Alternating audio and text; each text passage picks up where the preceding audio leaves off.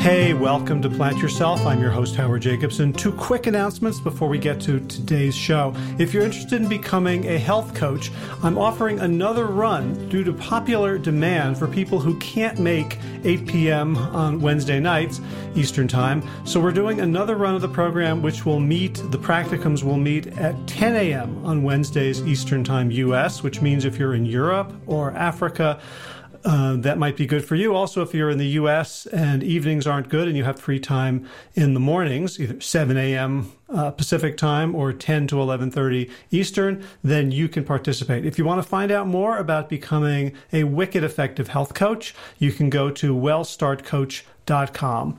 Second thing is, if you're not aware of it, Josh LaJaunie and I have a book that is free on Amazon Kindle. It's called Sick to Fit. And if you just go to Amazon and search for Sick to Fit, you'll be able to download it for free and read it on any Kindle-enabled device, even a phone, smartphone, tablet, computer, whatever. All right, let's get to today's episode. This is the Plant Yourself podcast. I'm Howard Jacobson of plantyourself.com and wellstarthealth.com.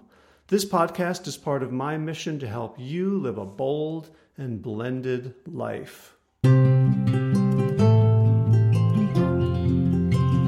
Today's guest is Tess Masters, aka the Blender Girl. She's a powerful spokesperson for a healthy plant-based lifestyle and, as you'll discover, a force of nature.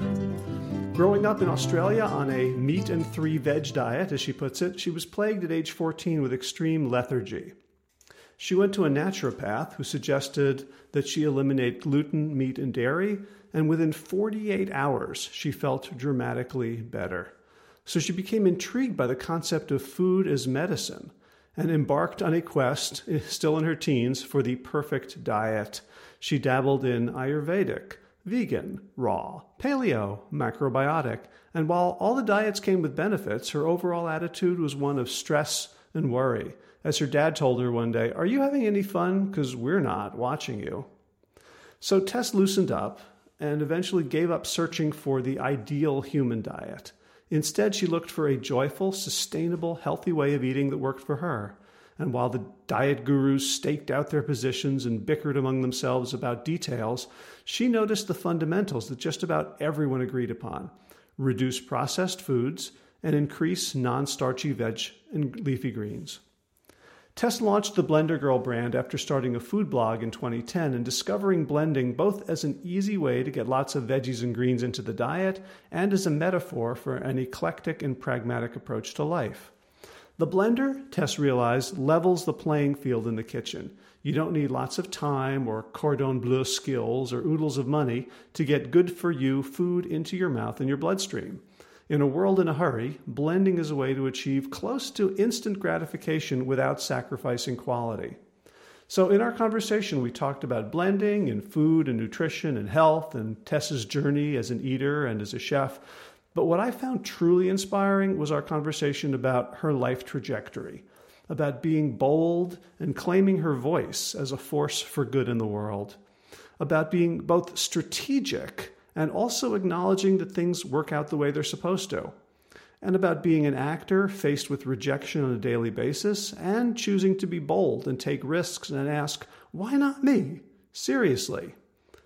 Plus, as a bonus, Tess shares some of her blending secrets, including how to make your own crackers, skincare, cleaning products, compost, sauces, oil-free salad dressings, and a secret ingredient in strawberry ice cream that she swears will make your day.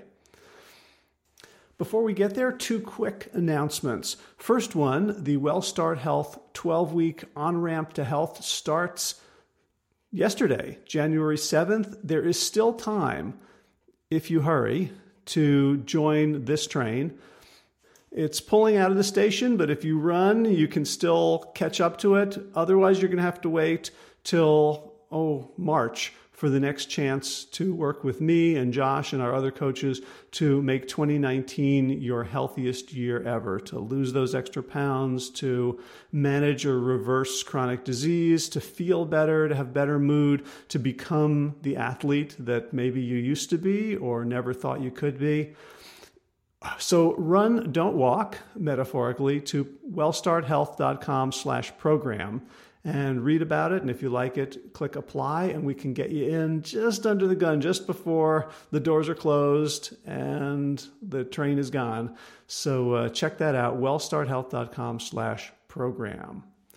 Second thing, I would like to invite you to become a supporter of this show. If you are a regular and you haven't either left a review on Apple Podcasts or iTunes, whatever they call it these days, that's a quick and free way to help spread the word, to help it rise in the Apple Podcast algorithm so other people can discover it.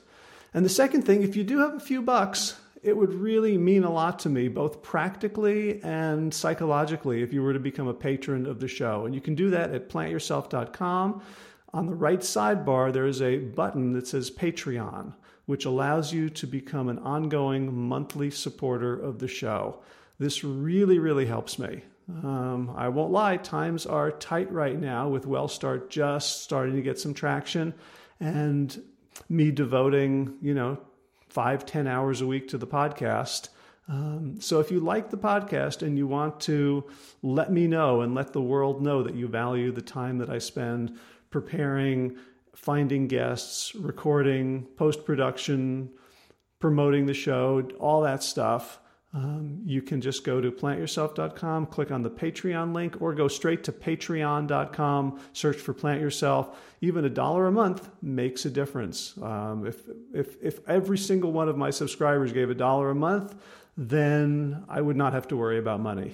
I could just focus on producing this show the best I could. But I know everyone's not going to do that, and everyone can't do that. Not everyone has disposable income. So if you do, and you'd like to support the show and you enjoy the fact that it's free for everyone, then you can join me in subsidizing that and continuing to make a difference in the world. All right, so let's get to today's interview. Without further ado, Tess Masters, the Blender Girl, welcome to the Plant Yourself podcast. Thank you for having me.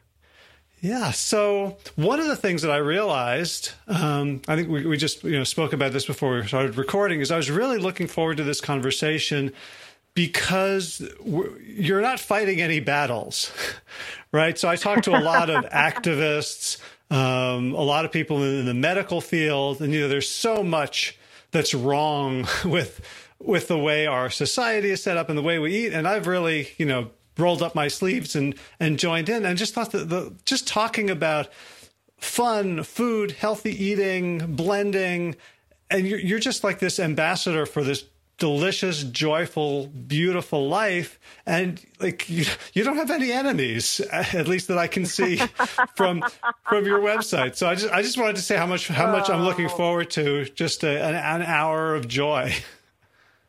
Thank you. Yeah, look, I mean, I obviously have, strong opinions about things, and I have issues that I really care about. But, when I first started on my, I don't know, how would you say it, serious journey where I was really incredibly conscious of the way that I was living my life, which was started when I was a teenager. I fell into that extreme kind of behavior where I was fighting the entire world and looking for the answers every single day, and trying to drag anyone and everyone that would listen to me.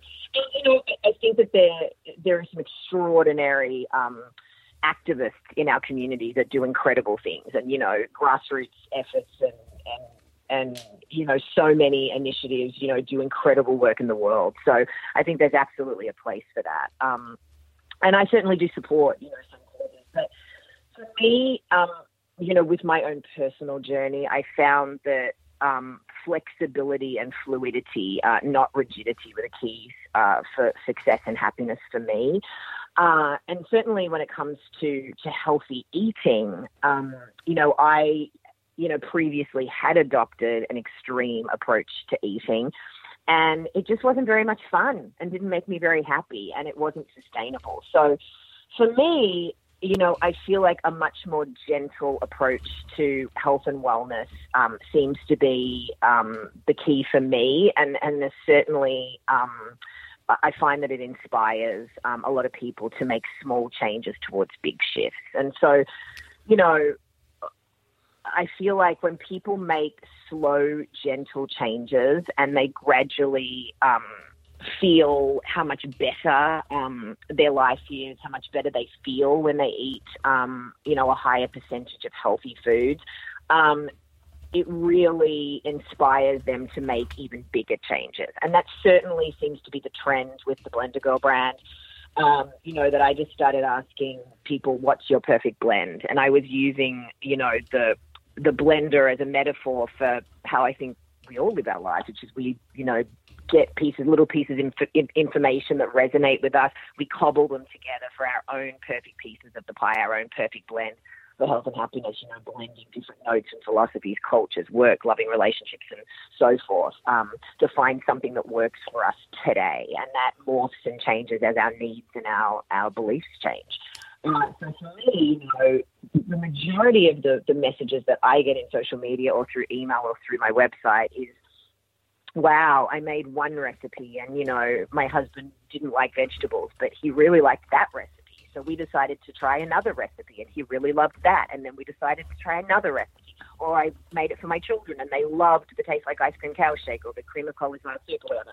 And they went, wow, vegetables can really be amazing. And so we started eating, vegetarian 1 day a week, and then it was 2 days a week, and now it's 5 days a week. And people will write to me and say, we've made a complete change and we've really reduced our amount of sugar and we all have so much more energy and we've lost weight, or whatever they might say. So for me, I think that it's about the proof is in the pudding, really, when you really experience change for yourself in your own life, it has the most impact than someone just banging down doors and screaming at you that you're doing it all wrong and this is the way to go and it's all or nothing.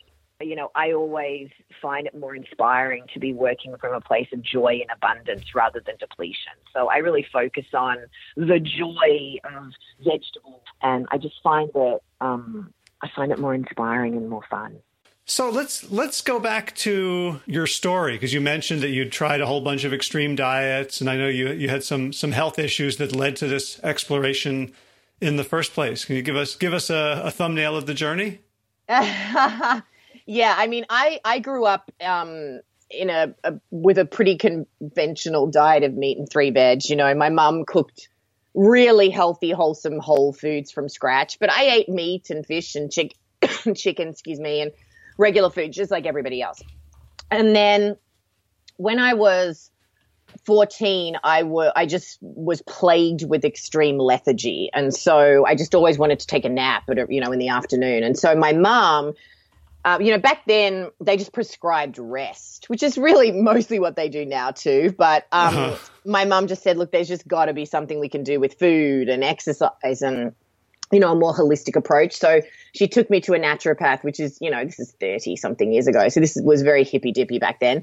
And the naturopath suggested that I give up gluten and dairy, and meat and adopt more of a plant-based diet. And I'm not a celiac. I'm not lactose intolerant or anything like that. But I would say within 48 hours, I felt dramatically better. So there was really something to it. And so I really became intoxicated with this idea of food as medicine. And so, I'm a type A personality. So I was on a quest to find the perfect diet that was going to bring me to optimal health. So I did all of this research. I went to nutrition seminars. I was a voracious reader. It was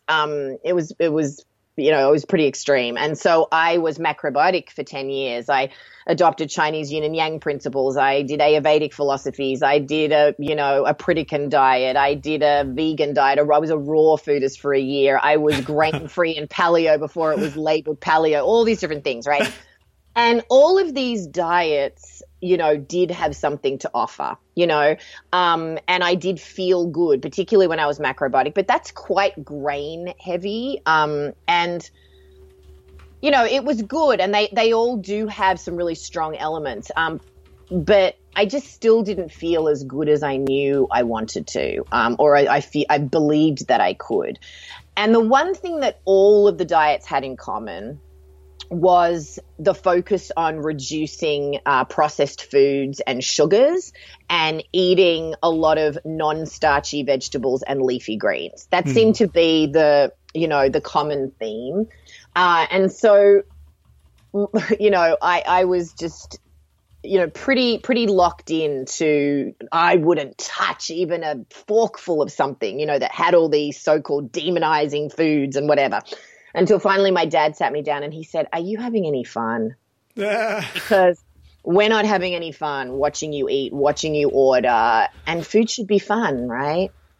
It's one of the great pleasures of life, and it is. And as simple as those statements are and were, they really resonated with me at the time. And so roughly, how old were you at this point? How many years had you been on this quest? Oh, I was probably 17. Yeah, I was 17 when he said that to me. Oh, so you were doing like adult research as a middle schooler and high schooler. Yeah. But that's the first time he sort of brought it up. But when he sort of brought it up again, I was in my early 20s. So I was about 24. So it was, it was probably this almost 10-year sort of a thing. And once it really, really resonated with me, my entire world opened up. And so I had a chance encounter. I went to a seminar and I met this man named Stephen Akoof, and he is, again, a voracious researcher and reader, and he really opened my eyes to the concept of bioindividuality, that there is no one blanket diet that's going to work for every human being on the planet, and that we all have different needs, different genealogy, stress levels, blood types, activity levels, pre-existing conditions, and so forth. And so there is no one diet. However, as I had discovered in my research, that there's so much conflicting information about health and nutrition out there. The paleo people want to tell you that the vegans are doing it wrong. The vegans want to tell you that, whatever. And now there's keto and there's all these different labels, but the one thing that everybody agrees on is that these non-starchy vegetables and leafy greens are a boon to health, and we should be eating as much of them as possible. And that really, really struck a chord with me. And so, when it came time for me to start the Blender Girl, I was at the time living in Springfield, Missouri. Being in America. Yeah, I know, right? And I totally associate your glamorous lifestyle with Missouri. Well, there's lovely people living there, and I had a nice life, but I had moved there to marry my husband, who was from Missouri, and my life was very, very different there than what it had been, traveling all over the world with my family and with theater shows and all these different things that I'd been doing. And it was a bit of a culture shock for me, really. It was a very, very different culture from what I'd been used to. And I'd been traveling as an actor and all this other stuff. And so I thought, gosh, I've got to do something that's going to be really fulfilling, and at the time my husband suggested that I start a blog, just to share my journey with food. And, blogging was really, really starting to take off, in 2010, blah, blah, blah. And so it was a really great piece of advice. And so I started this. I wanted to, I researched my website for a year before I started it. And I was sitting there with my green smoothie, looking at my blender. And, there's so many incredible healthy living and food websites out there. They're still out there and they're amazing. But I wanted to do something that was a little bit different. So I was, looking for a point of difference, and I was sitting there looking at my blender, thinking about all the ways that I use my blender every day. And so the more I started researching blending as a method of food prep, it very quickly became a metaphor for how I live my life and how I think we all live our life, as I said, blending different things together to find our perfect blend. And so that really, really spoke to me. And so I started asking people, what's your perfect blend? And one email turned into 500, turned into 5,000 and, 50,000, and here we are, And so, the Blender Girl really is about, I think the blender levels the playing field in the kitchen.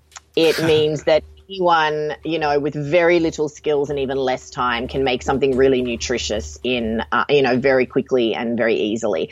And so there's something to that, I think, you know, making things very, very accessible and digestible and doable and achievable for people, you know, because we're so incredibly busy.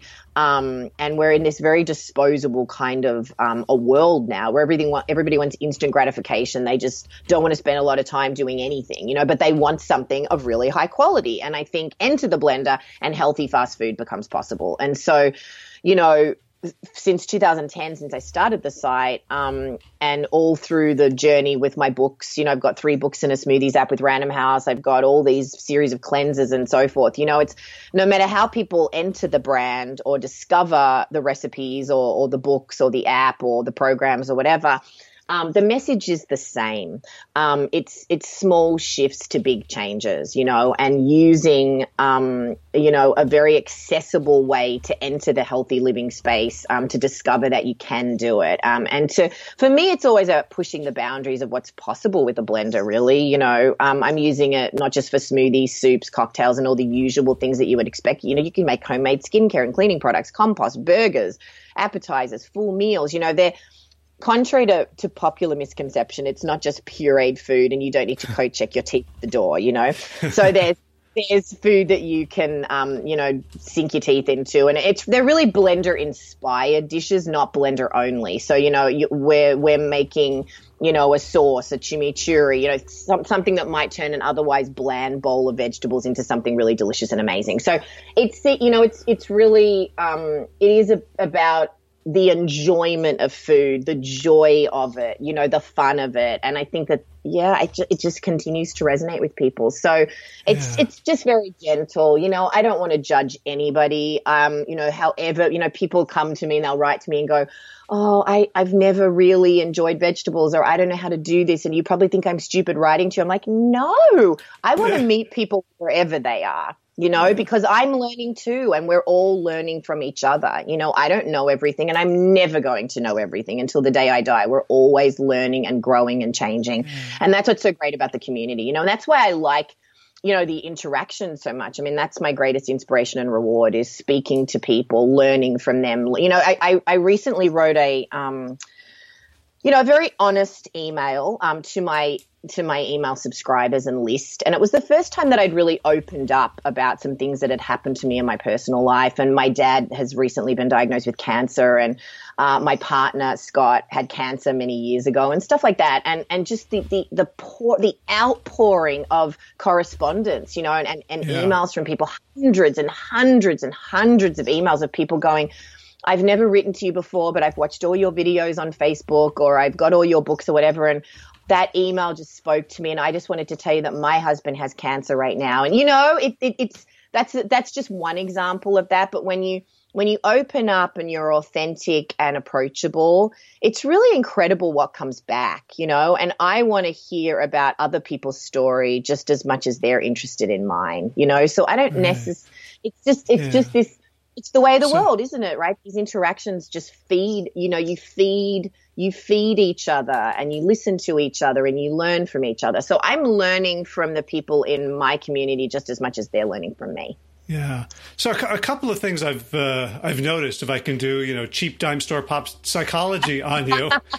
So I also was looking at, you know, blogging around 2010, 2011, and I would look at like health. In fact, I had a 2005, 2006, I started doing this.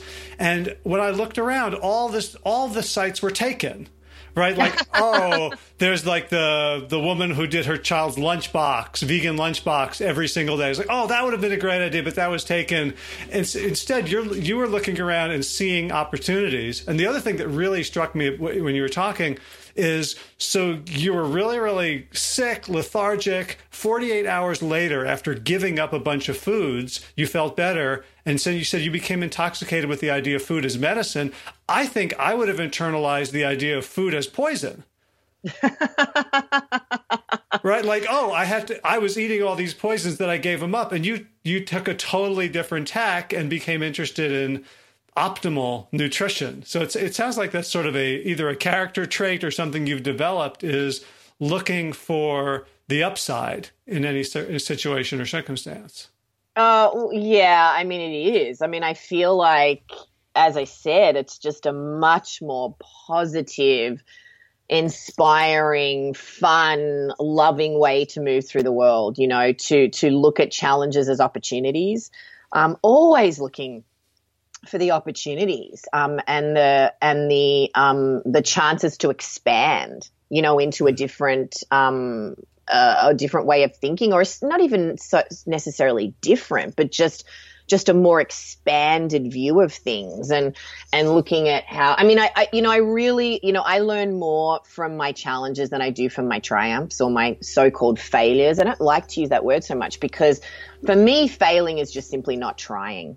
You know, I often, things don't work out the way that I dreamed they would, or expected, or wanted them to work out, but they always work out the way that they're meant to. And sometimes, you know, we take a fork in the road, or we're forced to go down a different path, and it just opens up, you know, incredible learning opportunities. So yeah, I mean, I, you know, don't get me wrong, I get disappointed and angry and you know, stuck in my ways, and absolutely wanting to push things to be exactly the way that I want or expect them to be.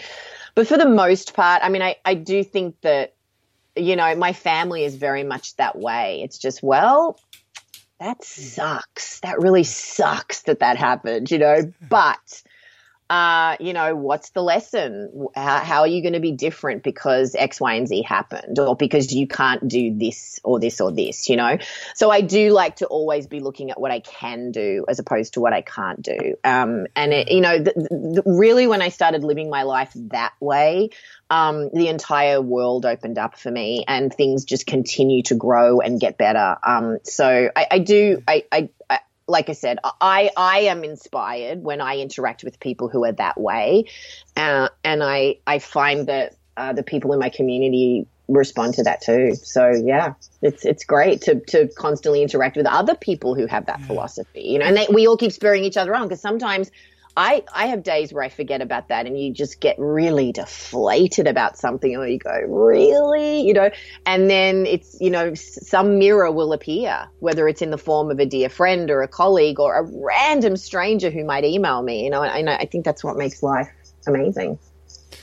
Yeah, and I'm wondering how much of that you can maybe attribute to your theater background, where that's, you know, so interesting. Yeah, it's so interesting you say that. Having done, you know, some amateur stuff and just understanding the principles of improv, of conflict. Oh, Howard, I love that you're saying this, because yes, it's true. The golden rule of improvisation is yes and. You don't block any opportunity. You don't block any offer. You open yourself, you listen, you react, and it's yes and, right? And I think that's very intuitive. And I think certainly being an actor plays a huge part in this, because you can't control what happens. You have to stay in the moment and simply be and listen, you know? And I think that that has had a huge influence on how I live my life, you know? And I think being an actor where you're in control of very little except your training and showing up and being authentic, right? Making those bold choices every single day, right? But you are, you know, you're faced with a lot of rejection, you know, and I think that, again, you can either choose to just go, seriously, why isn't it me? You know, I did another interview on another podcast where we talked about this very issue, you know, about I got very, very close to getting all of these roles, very, very big roles, and I didn't. And I really believe now that it's because I didn't decide that it was going to be me, you know. And with the Blender Girl, I decided that she was going to be me, you know. And every day I decide that I'm going to be the person that I want to be, you know. So I absolutely believe that acting and theater has played a huge role in that. Yeah. That's interesting. You're the only person that's ever connected those dots of any interview I've ever done. So it's amazing. Well, I want to connect something else, which is you were talking earlier about these tiny little changes that people can make that can lead to, and so I'm curious about, so when you say I decided that the Blender Girl was going to be me, yeah, it was a decision, but I'm imagining it brought with it tons of tiny little daily actions that were slightly different than they would have been had you been half committed or not totally committed. I wonder if you can. Yeah. Does that resonate? Yeah, absolutely. Yeah. I mean, I always say this to people because I get this email all day, every day. What are some things I can do just to be healthier? And I think that there's 5 simple things that everybody can do. And certainly I started with these 5 things. And it is staying hydrated. The second thing is eating a lot of raw foods. And I'm not saying being a raw foodist and eating only raw foods, but raw foods are hydrating foods, things like cucumbers, celery, carrots, berries, things like that, right? They are very, lettuces, cabbages, cauliflower, broccoli, things like that. They've got a very, very, very high water content food. So when we cook foods, we're ostensibly dehydrating them at various levels, right? And so there are a lot of studies out there now that suggest that the absorption of mineral-rich, nutrient-dense water that comes in the form of raw, non-starchy vegetables is more bioavailable, and we're more like, they're more easily absorbed by the body than drinking glasses of filtered water, even the most expensive pure filtered water, So that's the second thing. So staying hydrated and ripping into the raw foods are connected, right? Because we don't just stay hydrated with liquids, we stay hydrated with high water content foods. The next thing is probiotic rich foods, is making sure that we're creating, like the gut microbiome has trended very heavily, in the last 5 years. And there's a reason for it, because our gut, literally the health of our internal chemistry literally rules our life and rules our health. So I think eating probiotic rich foods, eating prebiotic foods, the other thing, that the fourth thing is leafy greens. Leafy greens are pretty perfect foods, and chlorophyll almost has the same molecular structure as the hemoglobin in our blood. So it really helps to build healthy blood, and really mineral rich alkaline forming, blood is very, very important for delivering nutrients and keeping our body healthy. And the last thing is moving. So making sure we're engaging in some kind of movement every day, exercising, which moves our lymphatic system. It helps to keep us healthy. So I think that those 5 things is where I started. And within those 5 essential elements for health, and I'm going to add a 6th thing, which is mental and emotional health, which is staying positive, being open to everything in life, being positive and loving. And, because I feel like thoughts can be really toxic as well, and negativity and fear can be really toxic. So within those things, I started incorporating those essential elements into my life, and I just kept feeling better and better and better. And the better I felt, the more I wanted to learn, and the more, because things just keep changing. We keep learning. There's more research out there every single week, every single month, about little things that they're discovering, or new foods or whatever. And so, it's just been this lifelong learning journey, where I constantly, and as I, and going back to the acting analogy, being is about listening. Every single day we just need to be listening to ourselves, listening to the cues in our body, listening to the thoughts that are coming through in our heads, listening to our trusted advisors, reading, learning. But it's just all about listening for the cues, listening and watching for the clues that something is just not quite right. So I think that for me, the minute I started adopting a more intuitive approach to health and just listening to myself and the signals in my body, if you have excessive flatulence, headaches, aches and pains, all sorts of things that we just associate with regular parts of life, everything from bad breath to skin breakouts to all these different things, they're all small signs that there is an imbalance in our body. And so what ends up happening, if we ignore those symptoms that seem quite small and manageable with topical creams or an over-the-counter medication or prescription medication, or all these Band-Aids that we put on these signs in our body that there's something not quite right, those small things turn into really, really big things. And that's when disease sets in, So I just feel like there is really something to just constantly monitoring ourselves and listening. So when people come to me and they say, I think I'm allergic to avocados, or it could be anything, I say, well, keep a food diary for 2 weeks, and write down everything that you ate and everything that you did and how you feel and what you're thinking. And very, very quickly a pattern starts to develop. And I'm not suggesting that we self-diagnose in life, but I do think that anecdotal evidence that our body is giving us, you can take that to a doctor, or a healthcare, some kind of a holistic healthcare practitioner or whatever your jam is,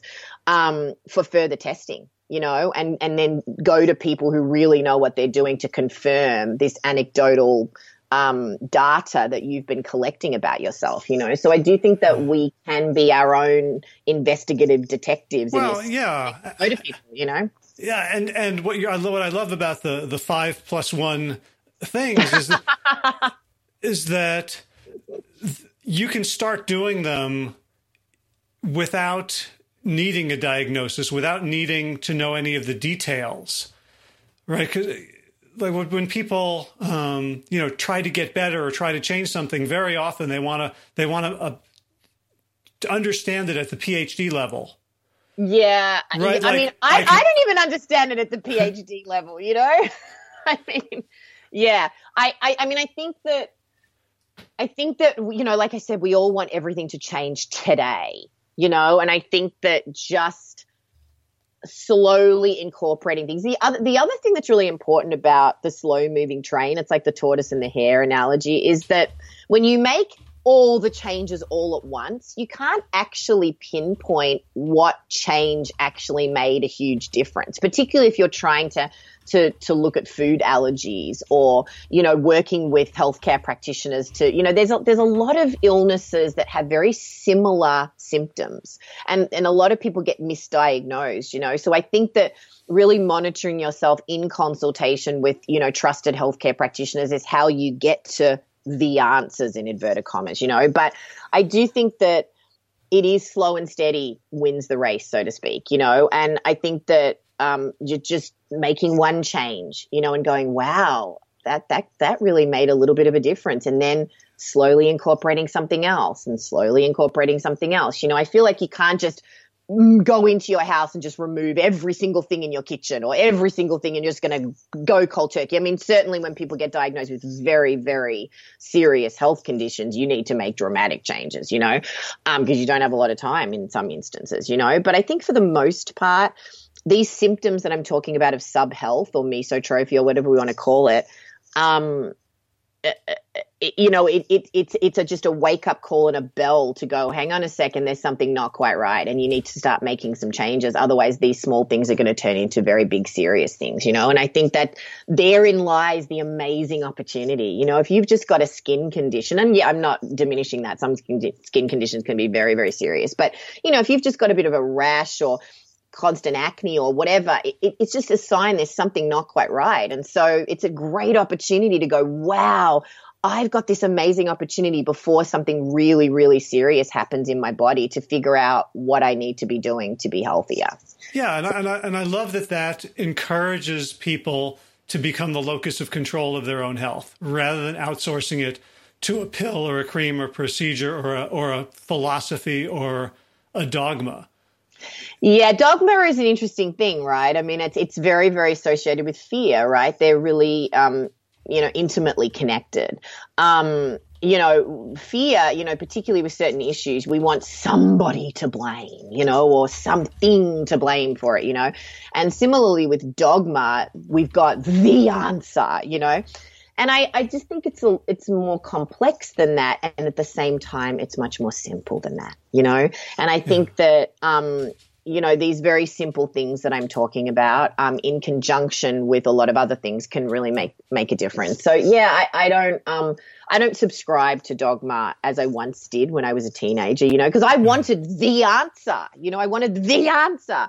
You know, it turns out there was a lot of little answers, but it all boiled down to one thing, which is what what we talked about in the beginning, which is looking for the joy and the fun in it and the simplicity of it, and being flexible and open, you know, and listening. And I think, that's kind of the theme of our conversation, really, isn't it, today? Yeah. Well, I just saw something come across my, it was Facebook or Instagram feed. It's a genetic test that will then tell you how to eat. And I thought, we're going to get more and more of that sort of thing as we get more and more precision medicine and individual treatments. And like, maybe that's good for somebody, but for 99% of the people who are eating, burgers and fries and pizzas, and they're waiting for the answer for them, as opposed to your list, like drink more water, eat raw foods, eat leafy greens, get through probiotic stuff, move around and look for positivity. Like, I can't imagine any genetic test coming back and telling you, don't do that, No, you're genetically programmed to not exercise and to be fearful. Like, that's what'll serve you best. Yeah. Look, I mean, I think you're going to be hard pressed to find somebody that's going to tell you that those 5 things are not good for you. And that's why I offer them up to everybody. Now, there's obviously exceptions to everything. If you have a pre-existing thyroid condition, you have a problem with certain leafy greens, right? But that is such a small percentage of people, and yes, there's always, I do subscribe to genetic testing because I do think that understanding what your genetic predisposition is very, very powerful information. But, they're also very expensive tests and not everybody can afford to do those things, right? So I do think that there is power in tests and more information. But I've not read anything or spoken to any doctor, friends or colleagues of mine or anybody that will tell you that those 5 things are not beneficial for health, So what I will say is, though, that too much of anything is a bad thing. You know what I mean? Even water, right? So we cannot, when you guzzle glasses and glasses of water every day, it's diminishing returns, really, because the body can only absorb a certain amount of fluids per hour, right? So that's just a very silly example, but too much of anything is bad. Right. And too much hydration is what we call drowning. Right. So I just feel like it's back to that old adage, isn't it? Cliches are cliches for a reason, right? Because they're true. Everything in moderation. And I think that's how I ended the narrative of my first book, because I had all these sections in the book speaking about these 5 things. Basically, it was raw foods, alkalinity, probiotics. And then I brought in some other concepts that I dabbled with, like food combining and all these different things, right? And I think I said something like, at this point, you're probably swearing off all of these foods for life and, only deciding you're going to be a monk and only eating, green smoothies or whatever. But the moral of the story is, everything in moderation and eat your greens. I think that's how I ended the first book. But I mean, it really just goes back to that. I think that this is really, something that is really catching on and resonating with people is that we're going back to our roots, how people ate and grew food and moved through the world 100 years ago, because we're realizing that all of these kind of so-called quick fixes and processed foods and much more quicker and more manufactured ways of doing things are just not good for us. So it does go back to just cooking and preparing very, very simple, fresh food. I mean, I feel like there is nothing that a little bit of, high quality olive oil and a squeeze of lemon juice and a pinch of salt can't fix. I think that you can toss beautiful vegetables together with olive oil and lemon juice and a bit of salt and you're gold, So I just don't think it needs to be really complicated. Mm-hmm. So, and there's an irony there that you're using this very, very modern machine to give us access to the ways we were eating 100 and 200 years ago. Yeah, well, I'm not a monk, so yeah, I think that, yeah, there are these incredible appliances that make our life easy. So why not exploit them to their full potential? So yeah, I really think the blender is the greatest gift that we've been given since fire and spoons. So You know what? Let's sell us on it, because I have one of these industrial home blenders that I won't name because I know you're a KitchenAid. It's all right. No, you know what? I'm fine as long as you've got a blender and you're using it. That's amazing. Right. Well, I want to ask because there's the big two, and KitchenAid I guess is coming out with these new. But sell us on blender, because I make smoothies. I'll do soups. My daughter is a ninja at vegan cheese. Yeah, I mean, there's so many things. Like what are some things that where we don't have to check our teeth at the door? Like give us some greatest hits around how my folks can use the blender more creatively. I mean, I'm using it. You can make crackers. And grind up your own flours and, add some spices and some oil or whatever and make crackers. You can make, veggie burger meat. You can be, obviously, people are much more, au fait with making their own nut milks and plant-based milks, whether it's coconut milk, rice milk, hemp milk. It doesn't have to be nut milk. I'm, like I said before, I'm making, homemade skincare, cleaning products. I'm grinding foods for my compost. Well, let's talk about that because I love compost. We have a garden. We've got some rescue chickens. We have a biogas digester. How can the blender help with that? Yeah. Well, sometimes you just need to make things smaller, and you want to create a little bit of liquid in order to make it, degrade faster. So that's what I'm using the blender for. So what would you put in if I were watching you make compost in your blender? Well, you walk away for a second. Scott walks in. He says, "Oh, this looks good. It's like a cherry chocolate smoothie, right?" And no, I'm not liquefying it necessarily. I'm just making it smaller. You know what I mean? And then I'm going to toss it all together to make mulch. Really. Well, like what? Like banana peels, onion skins? Yeah, just, doing, I might, just grind down the food a little bit smaller. So beets, the onions, the peels, the whatever. Yeah. Okay. There's pretty much, nothing that I won't do. But yeah, I mean, I think that, I'm doing a lot of sauces, and they're not all particularly all pureed. I love chimichurri and doing you whatever herbs. What is that?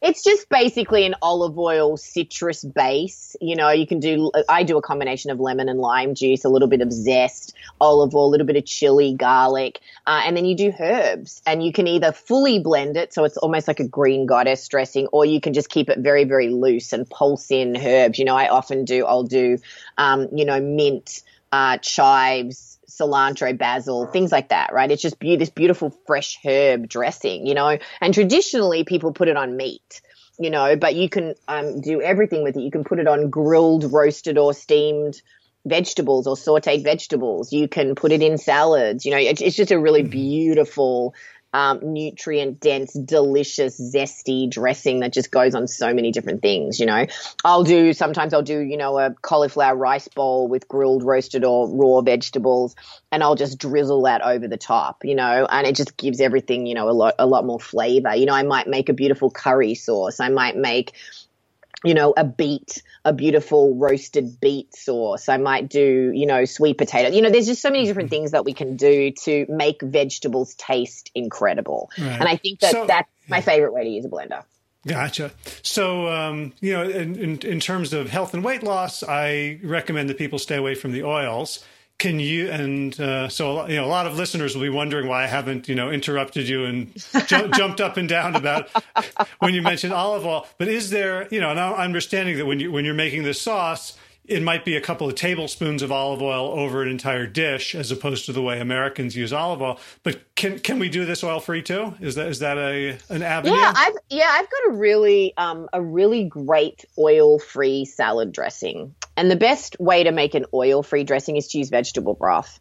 So vegetable broth, and then I roast garlic. So I'll roast 2 heads of garlic, and I always wrap it in baking paper, and then put the foil around, just so it steams it, but it doesn't burn it. So it slowly roasts it without getting it burnt. And then it's just this beautiful caramelized note, and it adds a really delicious creaminess to sauces and dressings. So I'll use a vegetable broth with roasted garlic, and I'll blast that in the blender with herbs and spices, and it's absolutely delicious. So, and a bit of lemon juice or lime juice and zest. And that's a really, really beautiful oil and fat-free dressing. So, yeah, it's delicious.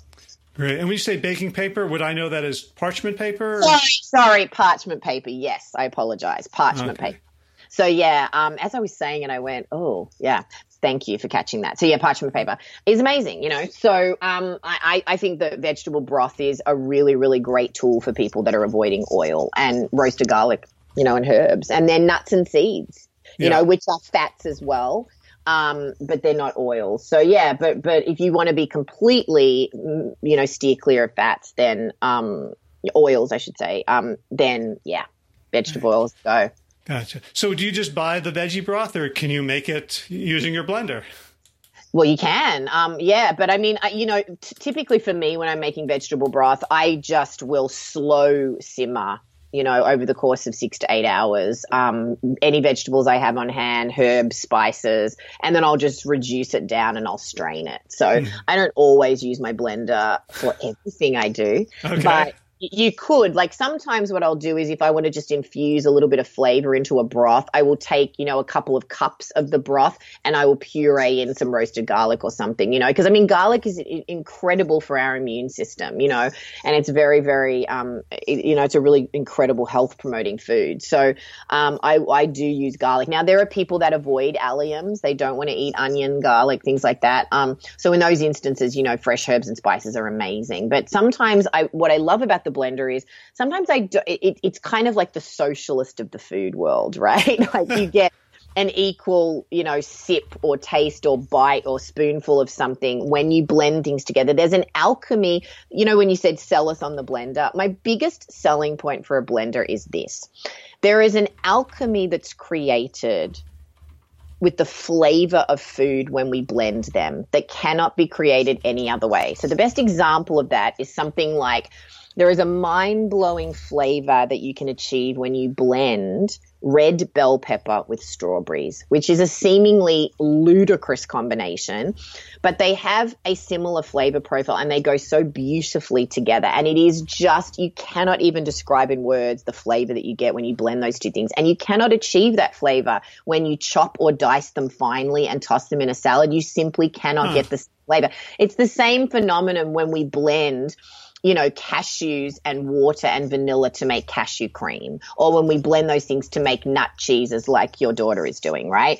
We cannot achieve that any other way. Even if we grind it really, really small, so much of the enjoyment of food is about the texture. And when something is smooth and the ingredients are evenly dispersed and incorporated, the food actually tastes different. There's a reason why when we chop and dice and mince and grate foods, they taste different. And so for me, I'm constantly wanting to discover those flavor combinations. Like when I discovered bell pepper and strawberries was the happiest day of my life, and there's so many other examples of that, right? These flavors, when they're blended, they're just extraordinary, and I like to go, on a flavorful journey with my food. I like things to, so much food, particularly smoothies, they're just one note. It's just sweet. That's it. I like to have, a beautiful front end note that expands across the palate and an incredible back end flavor. And I want the flavors to continue and expand, as I'm experiencing them, much like you do with a really well balanced textured dish. It's no different, when you're completely blending things. So yeah, I mean,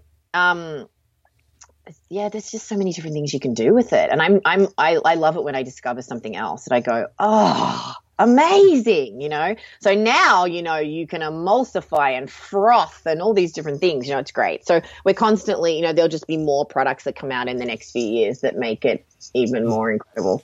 Gotcha.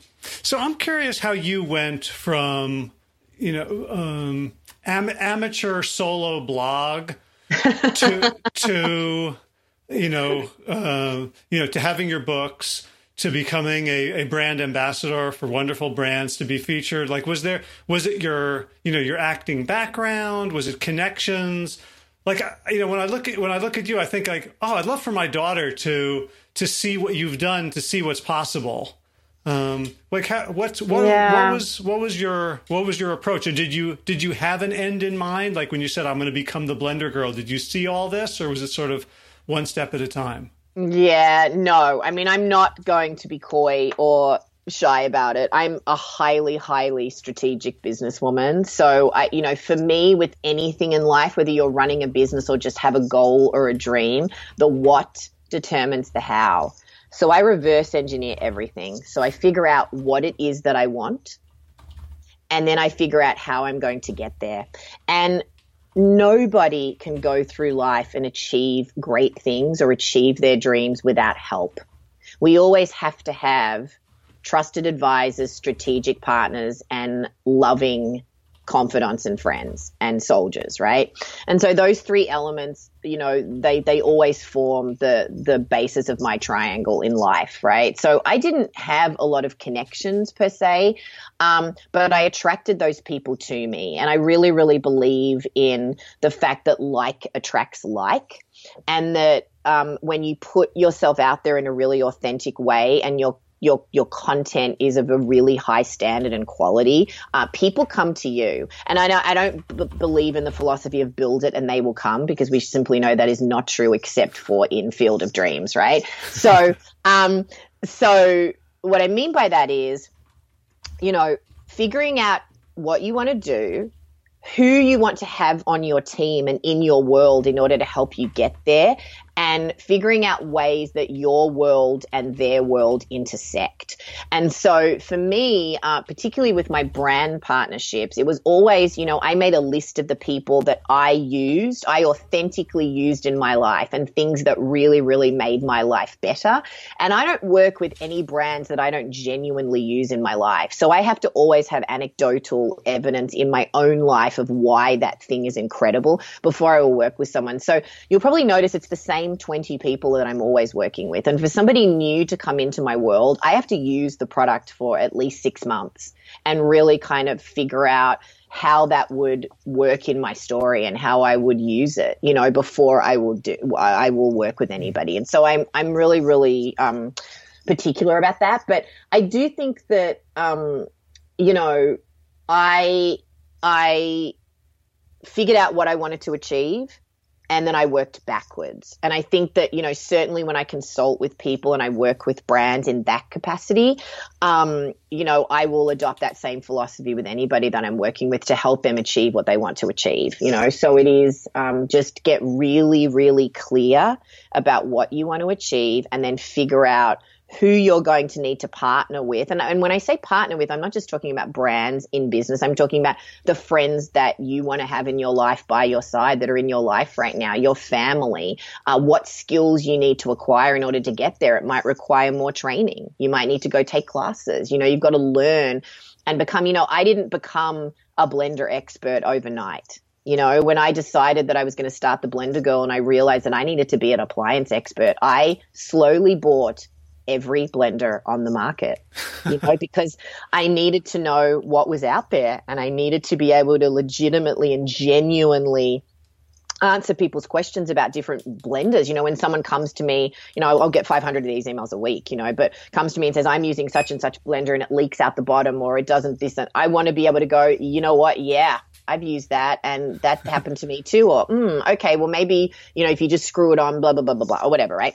So, that same philosophy extends to so many other things, but I just want to make sure, what is that sports analogy? Luck is when preparation, and something meet, right? But it is that thing of I don't believe in coincidences and chances. I believe that we prepare ourselves for our own fate, and I think being prepared is the best thing the best gift that you can give yourself is constantly being prepared and open. And being prepared means arming yourself with knowledge every single day, studying, becoming better, every single day, so that when the right opportunity and the right connections enter your life, you are prepared to have that conversation and wow those people, to capitalize on that so that they want to be in your orbit and they want to partner with you in whatever capacity, it turns out to be. But that's certainly how I built things. And you know what, Howard, I'm constantly still surprised, as strategic as I am, so much of what I planned has already happened, and almost exactly to the month that I planned that it would, So I don't ever hide that way of doing business with anybody, because I think it's a great way to do business, but I do love it when I'm surprised and I'm forced to take a fork in the road and go, wow, I didn't think they'd come to me, Typically when I'm talking to people about building a business, I don't believe in build it and they will come, but I do believe in build it, hang a shiny lantern and lead them to your door. And by that, I mean, if you want something, you got to let people know that you want it, and you got to let them know that you're using it. So, it might be something very simple where I might, share with people what I'm using, what I'm doing. And then eventually those people will see that I'm using that product all the time, and they always come to me. So it's kind of like, and I'm sorry because I'm talking to you and you're a man, but for the women listening, it's kind of like, I say this is a hilarious but sort of sometimes controversial thing, but it's kind of like dealing with a man, right? Dealing with a lot of men. You seed things and then they come to you thinking it's their idea, but it was actually your idea all along. You just inspired them, So I kind of feel like when you're working with brands, it's a little bit that way, and working with partners where you come together and you don't really know whose idea it was, but you both had a similar idea and you met in the middle to work together to make that dream a reality. And I kind of feel like those are always the best partnerships, when you go, wow, we were over here working towards a similar goal and you were over there and we both have these similarities. Let's work together to amplify that message to inspire people. And those are the partnerships that get me really fired up, when it's value added for everybody, and when we can bring, two communities together who have similar interests and goals and work together to do something even more interesting. And, that goes back to what I was saying before, which is we cannot do it alone, and this is the other thing too, that a lot of people who are out there that have a dream of creating something from scratch and they're like, oh my goodness, I get asked this question all the time. Oh, you're the spokesperson for this brand and that brand and you do all these things with all these people. And that certainly was not the way that it started for me. I literally was out there living in Springfield, Missouri with not a contact in the world. I did not know one other blogger. I did not know anybody that worked at any brand. It wasn't like a friend knew a friend who ran that company. That's just not my story. And I would be very honest if that was my story, but it's my story now, but it was not my story. And I just slowly built my army, of trusted advisors, friends, followers, whoever's in the army, we're all different, right? And my army is also the people that I'm looking up to for inspiration, or looking to, for inspiration and conversation, to learn from, it's everybody's in that army, so, I would say to anybody that's listening, the can do and I'm going to do it, and deciding that you're going to do it is a really, really huge part of it. And I think it's the number one piece that always has to be in place, is just viewing every setback, every rejection, every no. Like for me, every single day, I just remember that no full stop is a complete sentence, and it means saying yes to something that's going to be better. And better doesn't mean that the other thing was crap. It just means that it wasn't the right fit today. And sometimes no is really, really painful to hear no, but it just spurs you on to get a yes from someone who wants to give their yes to you. And when you're working with people that want to give their yeses to each other, that's where the magic happens. And so for me, if someone doesn't want to give their yes to me today, then it's not the right fit today. And it just would not have been very much fun for me, you know, and probably not very much fun for them either. So I'm just always looking for people that are going to say yes to me and really, really want to say yes to me. And I want to say yes to them, you know. And I think sometimes we see no as a very negative thing, but I choose to see no as a positive thing now. It's just kind of like, okay, great. Thank you. Glad that we know where we stand with each other. And it's no today. And maybe it'll be yes 10 years from now, you know. And I think that again goes back to the acting thing as well. It's like if you're buying Tess today, I have got what you need in spades. If you are not buying Tess today, then good luck and go to Howard and he's probably going to give you what you need, you know? And I think that, and it's so interesting how things come full circle, right? In life, you know, I always constantly have people that will reach out to me that I worked with or intersected with back in 2011, you know, and they'll write to me and say, I don't know if you remember me, but we met at such and such. Yes, I do. Oh my goodness, where have you been? You know, and all of a sudden that intern who I was having a green smoothie with in the corner because I didn't know anybody and she didn't know anybody is now running the marketing department at such and such company, you know? Right. And I think there is something to meeting people wherever they're at and just having a conversation, regardless of what you think they can do for you. Well, that just yeah. And I mean, what I'm hearing as you're talking about being highly strategic, but it's also not being highly strategic at anyone's expense. No, gosh, no. I mean, for me, I feel like, you know, I always want to leave with minimal collateral damage. And I always hope that damage is to myself, you know, because I can clean that up, no problem, and feel just fine about the fact that I'll be better for it tomorrow. But I don't really want anybody else to pay. And sometimes other people do pay for your choices. And in that instance, you apologize, you make amends, and you hope, you know, you move forward, whatever that looks like. But yeah, I mean, I don't, you know, again, it's kind of like ambition, strategy. They sort of get these negative connotations associated with them. But I think it's a really important distinction that you make, that being strategic doesn't necessarily mean that you're being predatory. You know, being strategic is just or even connecting the dots. It's connecting the dots for yourself, you know, connecting the dots and it's kind of like when you get in a car, right? I look at strategy similar to a GPS that we all are familiar with, right? I can get in a car and I can either decide that I don't want to know where I'm going and I can only see 100 feet in front of me, right? And I'll figure it out as I go along, which is certainly a way to do things. But I prefer to have a GPS, know exactly where I'm going, and then I can steer my car in that direction, you know, in a conscious way. And that's how I like to view strategy. It doesn't mean that you're necessarily taking advantage of people to get there. Yeah, or even like the way I have thought about strategy in my own life is that I have this agenda, and when I meet people, I'm sort of my brain is looking at them as in, you know, do you fit my agenda or do you not? And it feels to me like a very crappy way to go through life. Like I'll go to an event and I'm thinking like, who are the important people that I need to meet and who are the unimportant people who are just going to get in my way? And I find when I let go of that, it feels very unstrategic. But when I'm just treating people as, you know, divine receptacles of light and spirit or whatever, that I'm not trying to use people to further my agenda, that not only do I feel better, but it furthers my agenda.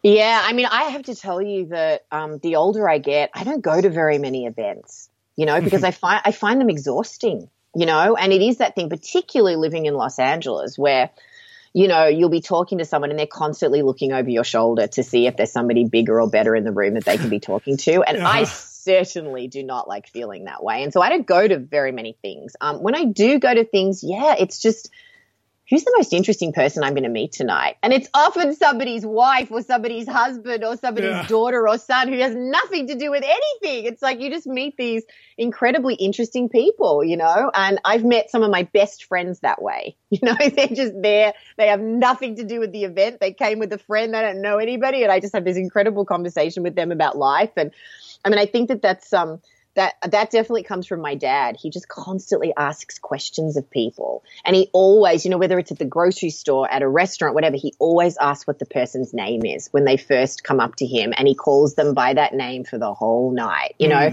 And I do that now too, and you just meet incredible people that way, and he also has this other thing where he says, only unhappy people treat other people badly. When you're happy, you're not confronted by other people's happiness because you have it, right? And it's so, so true. When we meet people and they're really mean or nasty or aggressive or short, he just goes, oh, Howard, I hope your day gets better. And they just go, excuse me? And he goes, well, just seems like you're having a bad day. And their entire attitude changes. They go, I'm sorry, my husband lost his job, or I just found out my son has cancer, or whatever. It's always something every single time he says it, every single time. And it's so true. And I've grown up my whole life watching him in that way. And he just takes people at face value for who they are. And as a result, we have this incredible family of friends and chosen family, because he lives his life that way. So I feel like in a lot of ways, and my parents have just been staying with me for a month. They just dropped them off at the airport last night. I think that we become each other's living legacy, right? When you have meaningful people in your life and they touch you, you carry a piece of them with you, or their philosophy, or, they become a voice in your head for something. So I think that, going to anything in life, it's just showing up and having a conversation. It goes back to that improvisation thing all over again, right? Showing up, listening, and having a conversation. And I think that if you adopt that attitude with anything that you're doing, just be who you are and don't be afraid to show who you are, and respect other people's story as they come to you, and just listening. And, sometimes, I'll meet people and they are just not my jam, but I can respect the difference and send them off with love, and just know that their best and my best does not belong in the same glass today. And that's okay.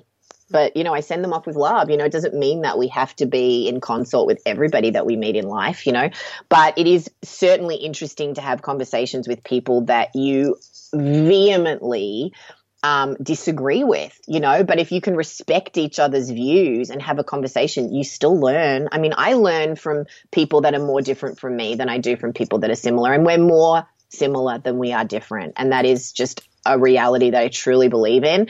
And so my friend Felicity, this is a dear friend of mine. She's my oldest friend, actually. She has this great saying where she goes, you know what? I don't worry about liking people, because if I talk to them enough and I ask them enough questions, I find something I like about anybody. And it's true. It's really, really true. And it's a really beautiful way to be. But so, being strategic doesn't necessarily mean that you're always looking for the opportunity with everybody that you meet. I mean, I think the opportunity is just simply very, very simple to listen and learn, whatever that means. So, yeah.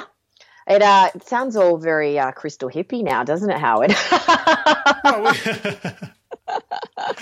The proof of the smoothie is in the drinking. Yes. Yeah.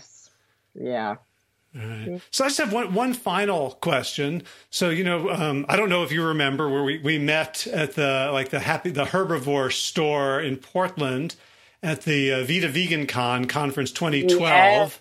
Yeah. And when I went to your website in preparation for this interview, I wasn't actually sure if you were still vegan. There's a lot of bloggers who are like former vegan, like balanced, and But and I know you said that you are, but it feels like you haven't aimed for the vegan community. You're sort of an outreach ambassador, as you said at the very beginning. You're gluten-free and vegan, but you don't really talk about it. You've made a decision to go into the wide world and spread this message of the 5 or 6 things without being doctrinaire. I'm curious. I'm curious about what when I met you, was that where you were at, or was that like a decision, or like how did you end up? No, I mean I am still vegan. I'm absolutely vegan and proud of it. I'm proud. Sure, but you don't do the veg fests. You don't write for the vegan. Like you're not hustling within the vegan choir. You're out. Yeah, you're out in the world.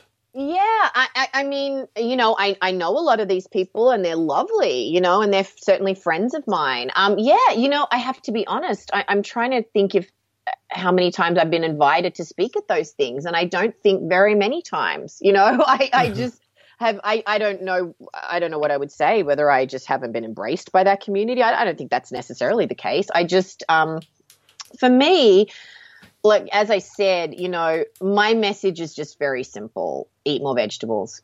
And whatever your dietary stripes and however you're living, the one thing that everybody agrees on is that vegetables and plant-based foods are good for us. And so do I think that we should all be eating more plant-based foods? Yes. Do I think it's a more sustainable way of moving through the world? Absolutely. And it's thrilling to me when many, many people every month tell me that they are eating more plant-based or they've become vegan and they're feeling so much better for it.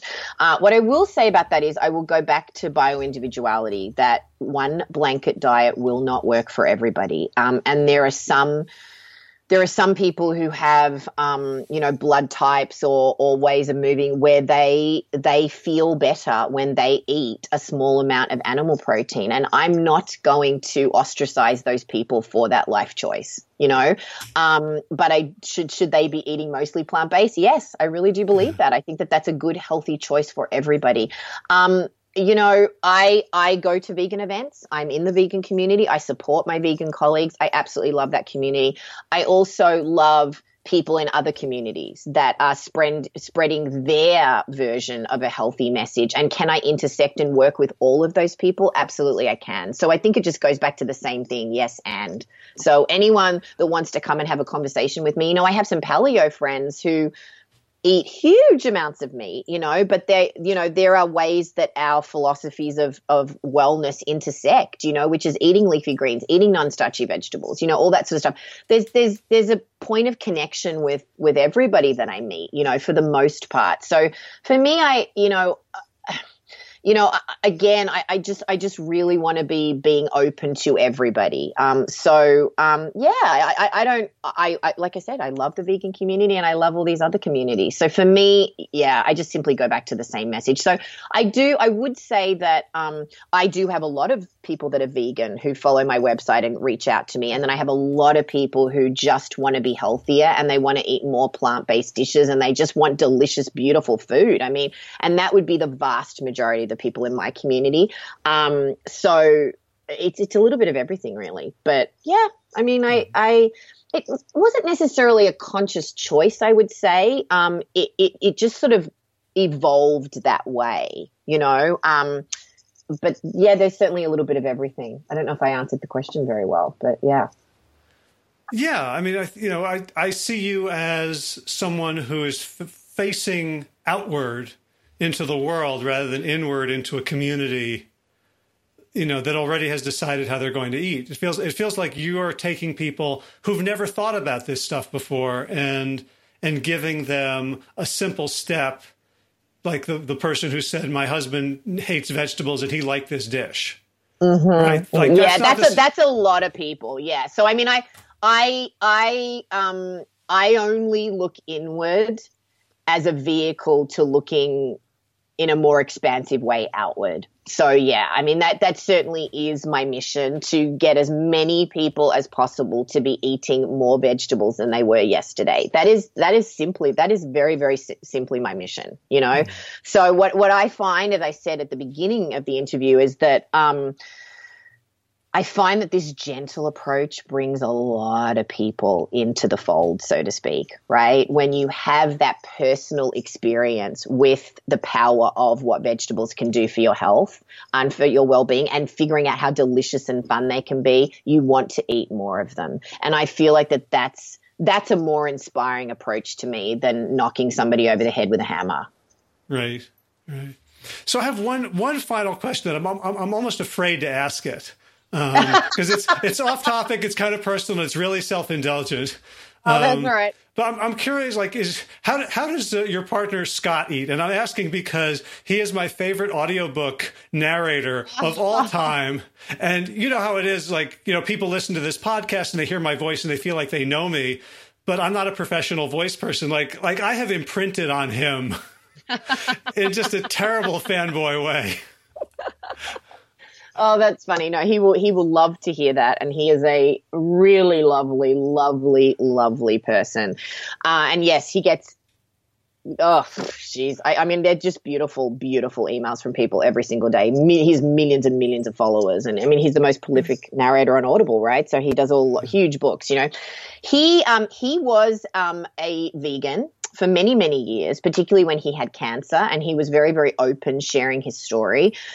And then he just was very, very tired and didn't feel as good as he wanted to feel. So he eats a little bit of fish and chicken now, but he's mostly vegan. Mm-hmm. So he eats just a healthy whole foods diet, you know. And he ate a lot of sugar and a lot of processed foods when I first met him. And he's a very serious type 1 insulin dependent diabetic. And so he doesn't do that anymore. So he eats, in a really healthy way, eats a lot of non-starchy vegetables, a lot of salads. His personal story is incredibly inspiring, you know, as a diabetic and as a cancer thriver. You know, it's really, really inspiring because, you know, there's two choices to make when you're faced with a health crisis. You either research and realize you need to make some changes, or you don't. You know, there's only two ways of doing it, right? And he really went down path A and made the changes that he needed to make to be a lot healthier, you know, and he would tell you that, you know. So it's really, really, really inspiring because he just did a complete 180 from the way that he lived his life, you know. He's doing really, really, really well. That's great. And I found myself wondering that. I was listening to one of the stories he was reading, and there was a section where the protagonist is eating like hamburgers or cheeseburgers. Yeah. And I wonder, like, is that hard for him to read? No. I mean, he's an actor, and he's a great actor. He's a great actor, you know. So I think that, he just sits in that booth and becomes the character, you know, and tells the story. And I think it's a beautiful way to make a living, isn't it? To be paid to read to somebody, right? Audiobooks, it's a very intimate medium, you know, because you're telling a story to one person. And I don't think there's anything sexier in the world than telling somebody a story. It's amazing. Right. So, do you do audiobooks as well? I did audiobooks when I first moved back to LA. So I've done about 20 audiobooks, but I do it very, very rarely now just because I don't have time, you know. I just have so much other stuff going on and I travel so much. So I'm all over the world all the time. So it's very rare that I would have a 2-week period where I could record a book like that. But I still do a lot of other voiceover. I do it under another name now just because it's just, it's just safer that way, you know, because I work with, you know, brands and have my own brand. And there's, you know, I do quite a lot of video games and things, and it's, you know, it's just easier that way. I saw that on your website. I'm just really curious. Like, what does that involve to be the voice of a character in a video game? Well, do you like pretend to like wave swords and stuff so you get in character? Yeah, well, you know, I mean, not necessarily, but you have to stand in the booth and scream and die and, you know, they're called efforts and effects, you know, where you've got to be running. Like sometimes it's just you have to just be running and that's all you're doing. It's just hilarious, you know, or you'll be you know, some alien or some whatever will be trying to kill you and you've got to scream and die and some chains, you know, choking you around the neck or something. I mean, it's actually very fun, really, but it's just pure fantasy. It's fabulous. So, you know, it's a great outlet for me. You know, I like that my day is different every single day, you know, and I love that you just don't know how it's going to be. And that's the fun of it, right? It's just a different adventure every day. So, you know, one day I'll be speaking somewhere around the world. Another day I'll be in the booth recording a video game. Another day I'll be, you know, cooking something. You know, it's great. It's great. Yep, and that comes back to what I first said is like I really just wanted to get an infusion of creativity and fun and joy from the way you're helping, you know, millions of people discover and approach health. So Tess, thank you. Thank you so much for everything you do and for taking the time today. Thank you. It was lovely to talk to you. All right. Well, be well. I'll include links to everything you're up to that you can talk about in the show notes, so people can follow you. They can discover how to blend red peppers and strawberries. Yeah, you got to try it, Howard. It's really good. I will. I will go look that up. So yeah, look for the strawberry ice cream on my website. Just make it, and you'll thank me later. All right, I'll do that. Yeah. Thanks. It was nice to talk to you. Have a great week. You too. Bye, Tess. Bye. All right, that was a good one, wasn't it? Lots of practical information, lots of inspiration, lots of knowledge thrown at us. So if you want to find out more, you can check out the show notes for today's episode, which is plantyourself.com/304. If you're new to the show, you can catch up on 303 archived episodes over at plantyourself.com. And hey, if you've got the time, now would be a great time to go leave a review on Apple Podcasts. You can find out how to do that at plantyourself.com/review. In garden news, we had a really nice weekend, and we spent some time pulling out the dead holy basil, the Tulsi plants that have taken over the garden like weeds. It's an amazing plant. Lots of medicinal uses, but the thing is taken over the garden like a weed, and to make room for spring planting, we pulled some out and prepared some beds, so that was all fun. In running news, I did sign up for an ultra on January 26th. It's called the NC, North Carolina Fat Ass 50K. I'm told that the fat ass comes from these events that are put on free in January to help people slim down after holiday indulgences. I'm happy to say that that's not my reason for doing it. I just wanted to have a thing to train for. And so this past weekend, I ran 21 on Saturday and a little over 7 on Sunday. So it feels good to be back in the grind, having a hard, scary event to force me to push myself in my training. All right, time for thanks. Thanks, of course, to Will Ridenauer for allowing me to use his beautiful song, Sabali Dawn, the Dance of Peace. Listen to it now. You can find more of Will's music at his website, willridenauer.com. And of course, thanks to all of you Plant Yourself podcast patrons. Kim Harrison, Lynn McClellan, Anthony Disson, Brittany Porter, Dominic Marrow, Barbara Whitney, Tammy Black, Amy Good, Amanda Hatherley, Mary Jane Wheeler, Ellen Kennelly, Melissa Cobb, Rachel Behrens, Christine Nielsen, Tina Sharp, Tina Ahern, Jan Pilkanowski, David Weizig, Mysterious Michelle X, Elsbeth Feldman, Victoria Dolomanova, Leah Stoller, Alan Christensen, Colleen Peck, Michelle Andrew, Josina, Julianne Rowland, Stu Dolnick, Sarah Durkis, Rhonda Circus, Kelly, Cameron, Wayne Pedersen, Leanne Peterson, Janet Selby, Claire Adams, Tom Franzik, Jeanette Beden, Gil Lissert, David Donahue, Blair Cybert, Dorona Vizov, Gio and Carolyn Argentati, Jody Friesner, Ruth Van Thunderberg, Misha Rose, and Michael Warbeck. The Equally Mysterious, Tracy Z, Alicia Lemus, Rebecca Hughes, Val Linneman, Rhymes with Cinnamon, Nick Harper, Stephanie Holmes, Martha Bergner, Nicole Ramsey, Susan Ahmad, Molly Levine, The Inscrutable, Harry R., Susan Lamberty, The Panda Vegan, Craig Kovic, Adam Sharp, Karen Burry, Heather Morgan, Ashley Corker, and Kelly Machia, Deanne Norton, Bonnie Lynch, Plant Happy Oregon, Sabina Kurtzels, Nigel Davies, Marion Blum, Teresa Copel, Shell Rudless, Julian Rotkins, Breed O'Connell, Brian Sheridan, Shannon Hirschman, Kate Roseland, Ayat, Julie Langholm, Hedda Gardy, Zituzin Wak, Connie Hainline, Aaron Greer, Alicia Davis, Aviva Lel, Heather O'Connor, Carolyn Jensen, Shara Orlikoski of Plant Powered for Health, Karen Smith, Scott Morani, Karen and Joe Crabtree, Tanya Lewis, Kirby Burton, Teresa Carell, Kevin McCauley, Elizabeth Rothschild, Kelly Baker, Miracle Land, Jesse, Cheryl Dwyer, Jenny Hazelton, Valerie Peltier, Peter W. Evans, Colleen Harrison, Justine Divitt, Joshua Sommermeyer, Dennis Bird, Darby Kelly, Lori Penny, Linnea Lundquist, Valerie Hummel, Deb Casilla, Emily Iaconelli, Levy Wallach, Rosamund McAtee, Dan Picorni, Stephen Lehman, Teddy DiMartino, Mike and Donna Kartz, Deanne Bishop, Bill Elf, Gunter Schmidt, Marjorie Lewis, Kelly Molden, Tricia Adams, Ian Kramer, Nancy Sheldon, and Lindsay Bayshore for your generous support of the podcast. That's it for this week. As always, be well, my friends.